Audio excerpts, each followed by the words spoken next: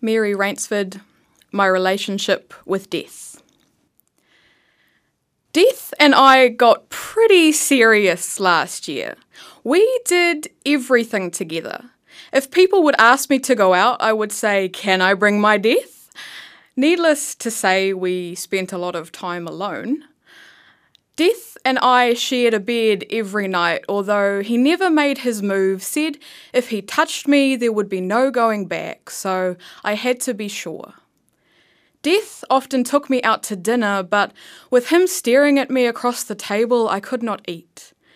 Death took my lack of appetite as a compliment, said it must mean he was always on my mind.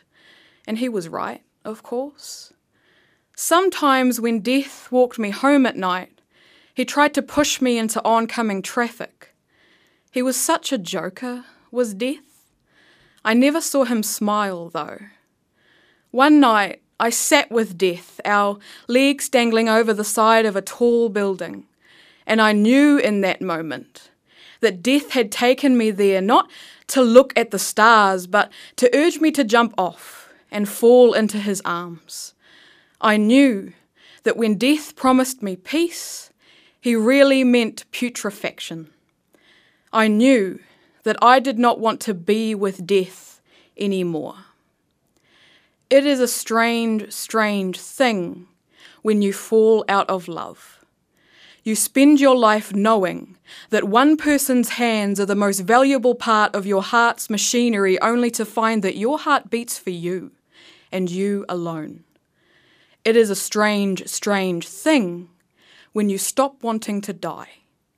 You spend your life knowing that suicide is the inevitable ending to the story, only to find that sometimes the will to live arrives like a plot twist you never expected. That being said, I am not done with Death.